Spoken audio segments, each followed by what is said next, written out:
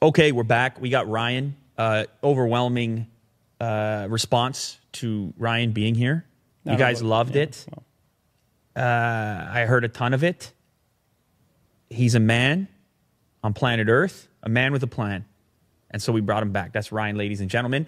And today we have some very cool stuff to talk about. But real quick, I promise, real quick before we get into it, some podcast news, some audio format podcast news. I told you in the past episode that it was going live on all the different platforms, Spotify, etc. It is now also on iTunes. So celebrate good times, because that takes a little longer than the other platforms for approval. So go download it on iTunes if you want the audio-only version of this podcast-ish style show. Of course, you can get it in all those other places that I mentioned earlier too, or you can just go to the website, loulater.com. The details are there. You can click the subscribe button there and see all the different audio choices that exist. Whatever your service is, you can use it. All right, Will, enough about that. We're getting straight into it today. We're not wasting any time. It's rapid fire, if you don't mind. So what do you got first for us? Oh, my goodness. I heard about this. Can you read that headline for us, Ryan? Yeah. Samsung exploded Galaxy S10 5G caused by external impact. Oh, man. The exploding phone story, it never dies. It's always there. Yeah. It's always a threat. This is not good for Samsung. They just want to be done with the word exploding at this point. Yeah, it's kind of unfortunate, that it's Samsung again. Was that me down there in this particular? Wow, there I am. That's we did not plan that. Anyhow, so a Galaxy S10 5G. This is a model not a lot of people have seen. Mm-hmm. It's the super high-end model. It's a little bit bigger than the S10 Plus. A little more expensive, and of course features 5G. These batteries, they're fitting them into slimmer compartments. The density of the cells are resulting in these type of situations from time to time. Now, they are saying it's a consequence of external impact. After retrieving the device from the customer, Samsung has closely inspected the device and concluded the damage was caused by an external impact. So at this point, we have one case. It's not like the Note series when it happened the last time, where that was spontaneous with or without impact. Apparently, that was happening. So maybe it's an isolated thing. It's concerning nonetheless. Yeah, you don't want phones exploding. Period. Yeah. Hopefully it's an isolated incident. I guess we'll find out soon enough. How many people own these, would you think? Like, is there a guess? The 5G specifically, not many. Mm-hmm. But I would assume that components are kind of similar to the standard S10, and lots of people own those. That's true. But then, if that were the case, you may have expected, with all those S10s out in the wild, we may have seen some of these issues already, which we didn't. Yeah. Here's a question for you, Ryan. Everyday guy out there in the world.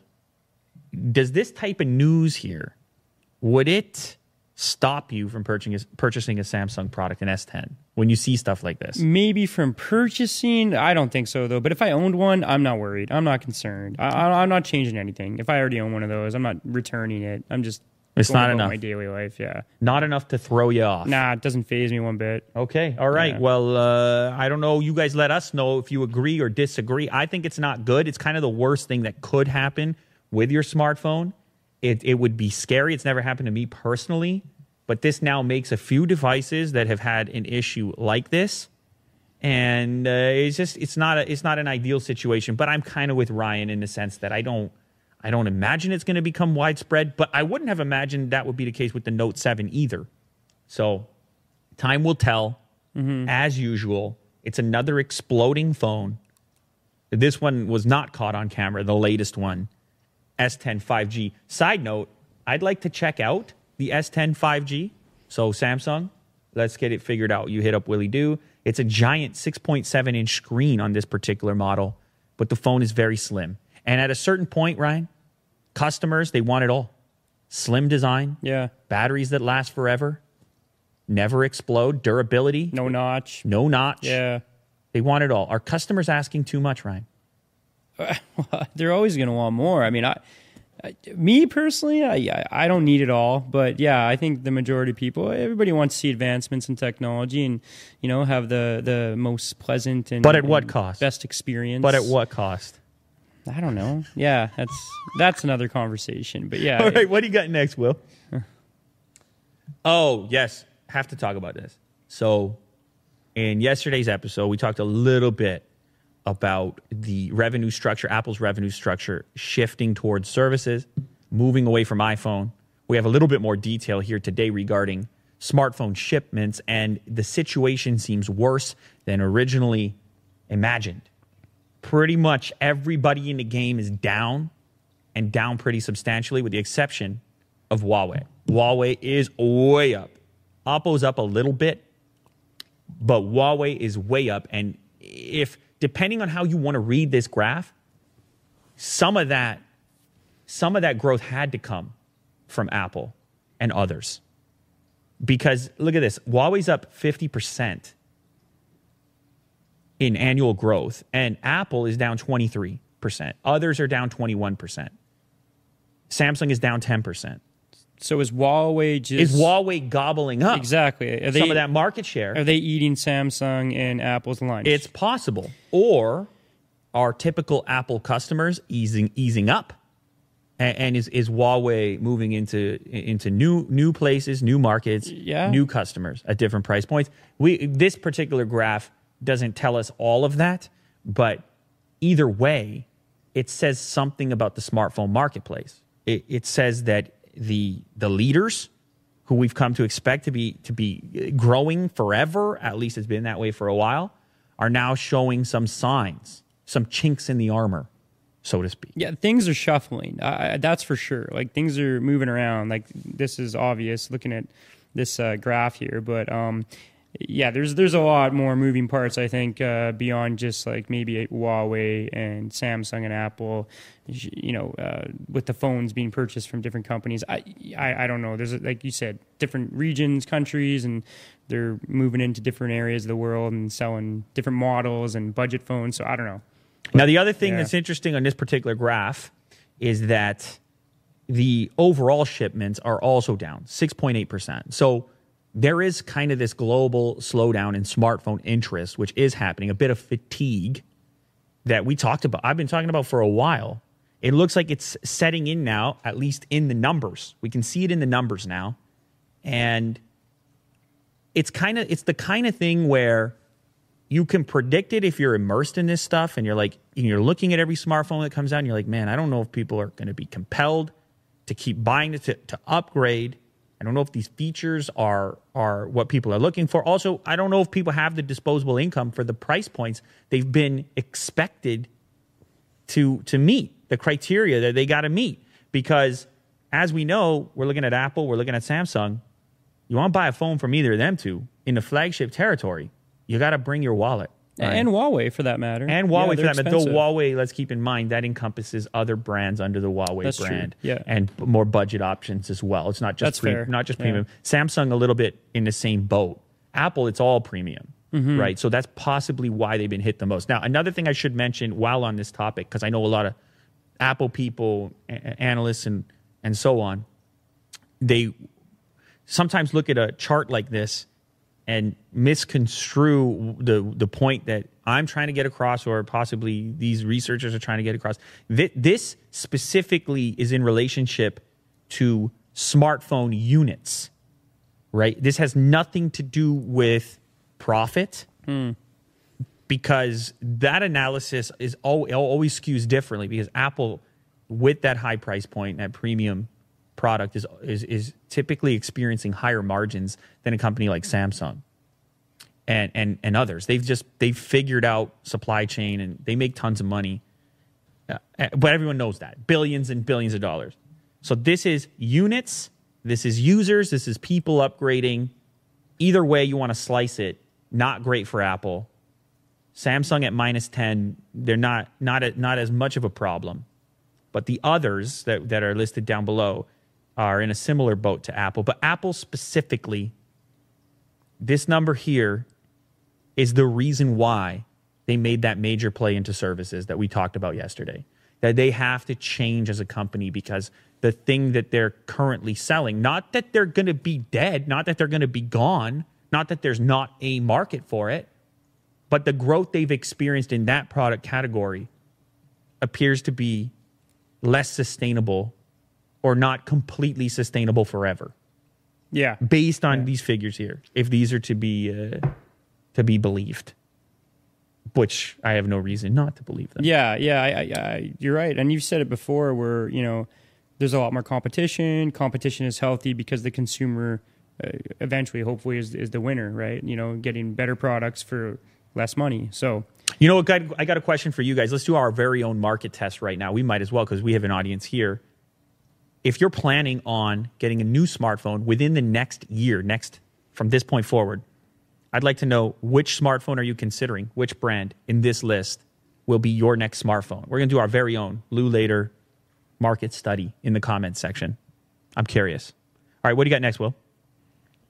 This one's a quick one. A quick one. Love it. Did you watch this new Apple iPhone render? I have not seen it. So we're on a YouTube channel, Concepts iPhone, and it is an imagination, a render of a potential upcoming iPhone 11. Very glassy, which I like.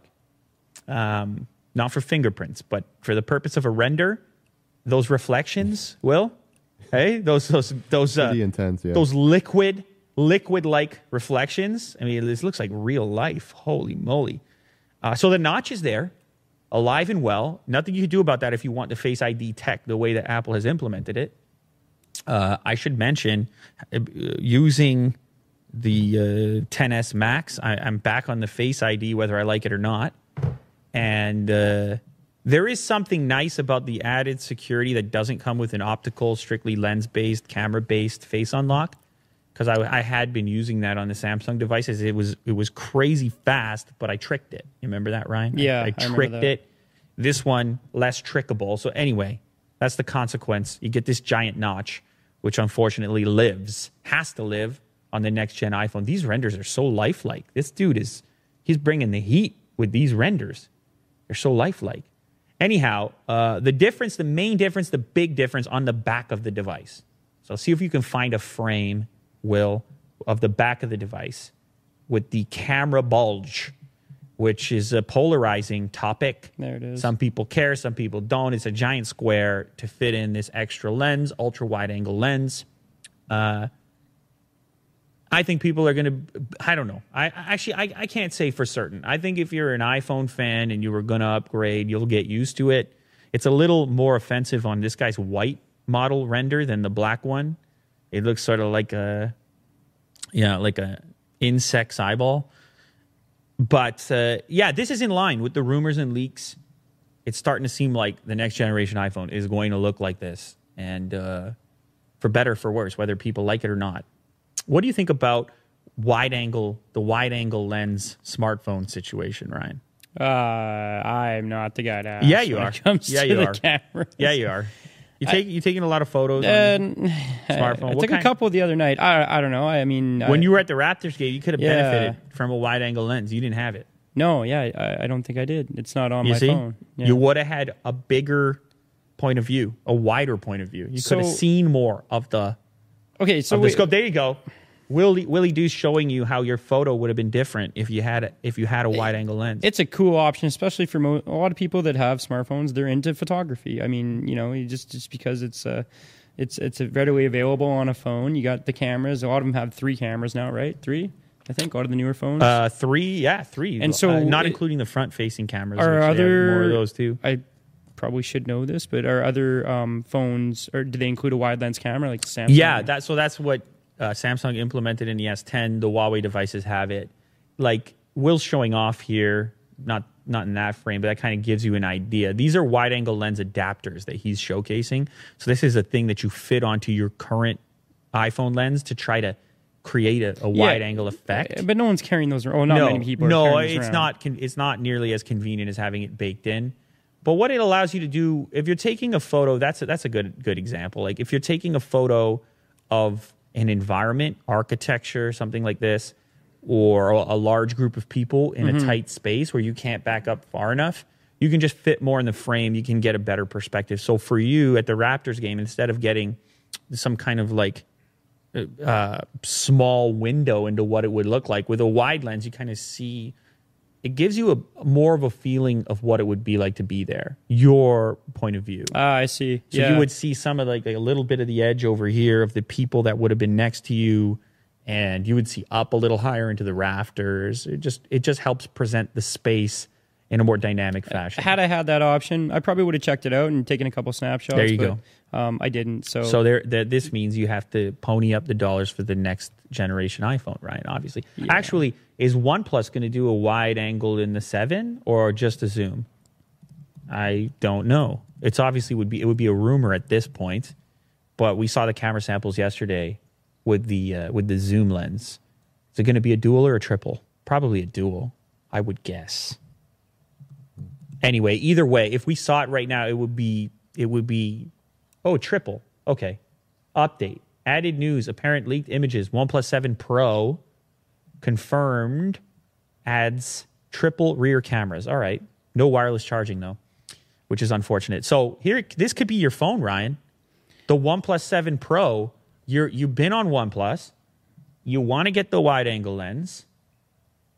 You get the fast charging. If I guess that is maybe one of these improvements or added features that someone could see value in upgrading. You know, not me, but not you. Somebody else. They didn't convince you. All right. Well, good to know. They didn't stand a chance to begin with, but they tried. I'm gonna hold out for that Razer phone. That's my 2 bits. Okay, my next phone. He's holding out. He wants to. I'm gonna save up. Wants to save up. Fold it the other way. Very interesting. All right. Well, you got some questions as well. Yep. It's a rapid fire. It's a rapid fire experience right here. Whoa. That's a big question. All right, Sam, Marcus. Hi, Will and Lou. In the last episode, you mentioned the transparency of Samsung regarding the Galaxy Fold. Made me think about the transparency of companies in general. Do you also sometimes wish that companies would just tell you more? Whether it's about what's going on behind the scenes or why they did a thing that doesn't make any sense, or if they will actually change hardware in the Fold or are still evaluating it. If they can, just to be more specific, what's happening right now. So the question here, I'm going to paraphrase, is don't you love hearing information from companies about what's actually happening? I do, actually. I think when companies seem secretive or deceptive, it becomes harder to trust them and their intentions, and your relationship is limited. Now, granted, I understand why that can't always be the case because there's secret stuff happening and there's shareholders and it's just a lot of stuff going on behind the scenes that could get in the way of that being the case. But I said when Samsung came out and made their statement about the Fold and then delayed it, yes, it wasn't ideal and people it was memes and they were making fun of Samsung, but end of the day, they were protecting customers from this potential outcome. And even though you got to swallow your pride a little bit, the reality is the reality of the situation. And when you're attempting something ambitious, you just be honest about it. So I do kind of wish there was more of that behind the scenes, a trip through the assembly line. Hey, here's why this is hard to do. Here were the challenges. Could be interesting. A little mini documentary on the Fold, because I think people have a lot of questions. And I think it could be helpful with this product specifically, but any ambitious product, to show people what's involved in approaching a product of that criteria. It's tough, and I think people might change their tune a little bit in relationship to how they receive those products. If you've been behind the scenes, we talked about this. Yeah, you've been behind the scenes of a smartphone manufacturing facility. It's like, man, this stuff is hard. It's even harder with the Fold, and customers being armed with knowledge, intel, is can only increase their confidence in a company. Like, hey, if you're willing to show me that, I feel like you're doing your best.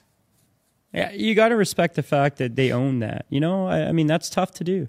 It's tough to own that. They got to work on it, and it's not ready yet. Yeah, they could have come out and said, even if they were going to do that, they could have come out and said, yeah, it's a really select group of phones. The launch is going to be delayed, but not because of that reason. Like famously, Apple has done that a couple times.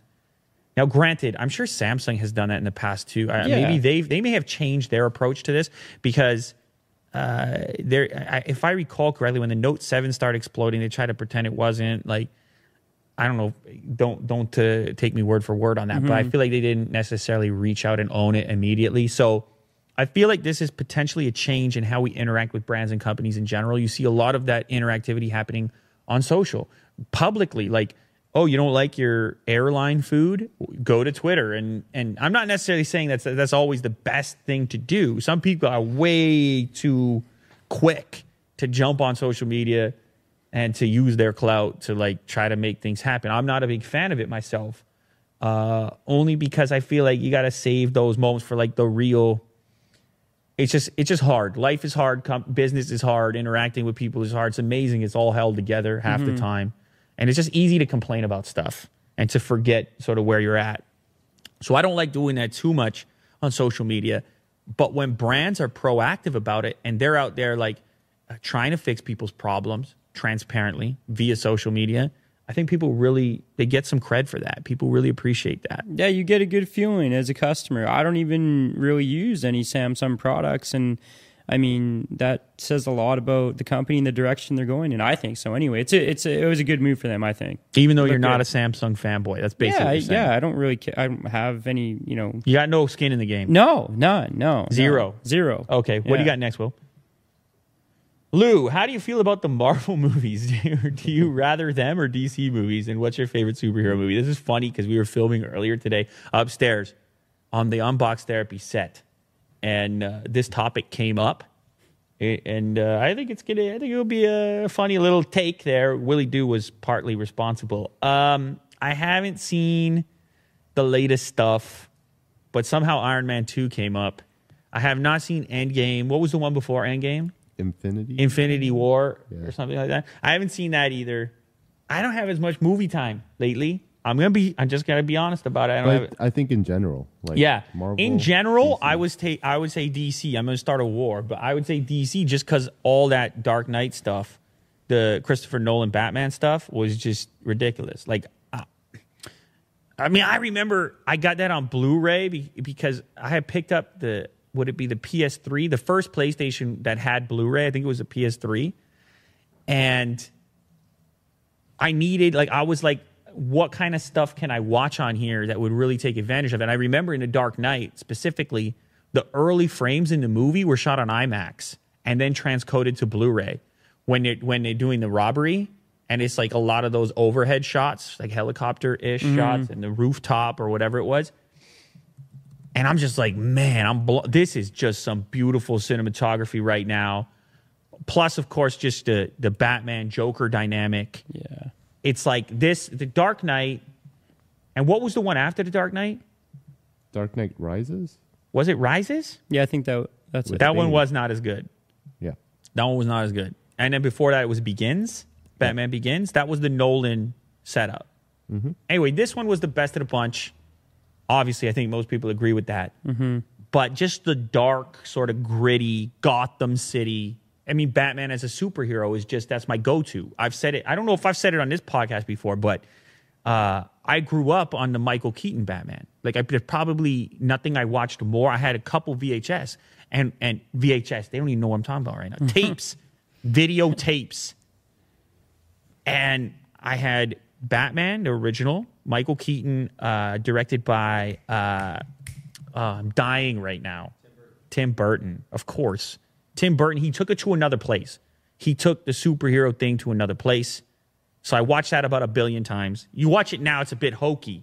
But like, that was my childhood. I can't change my childhood.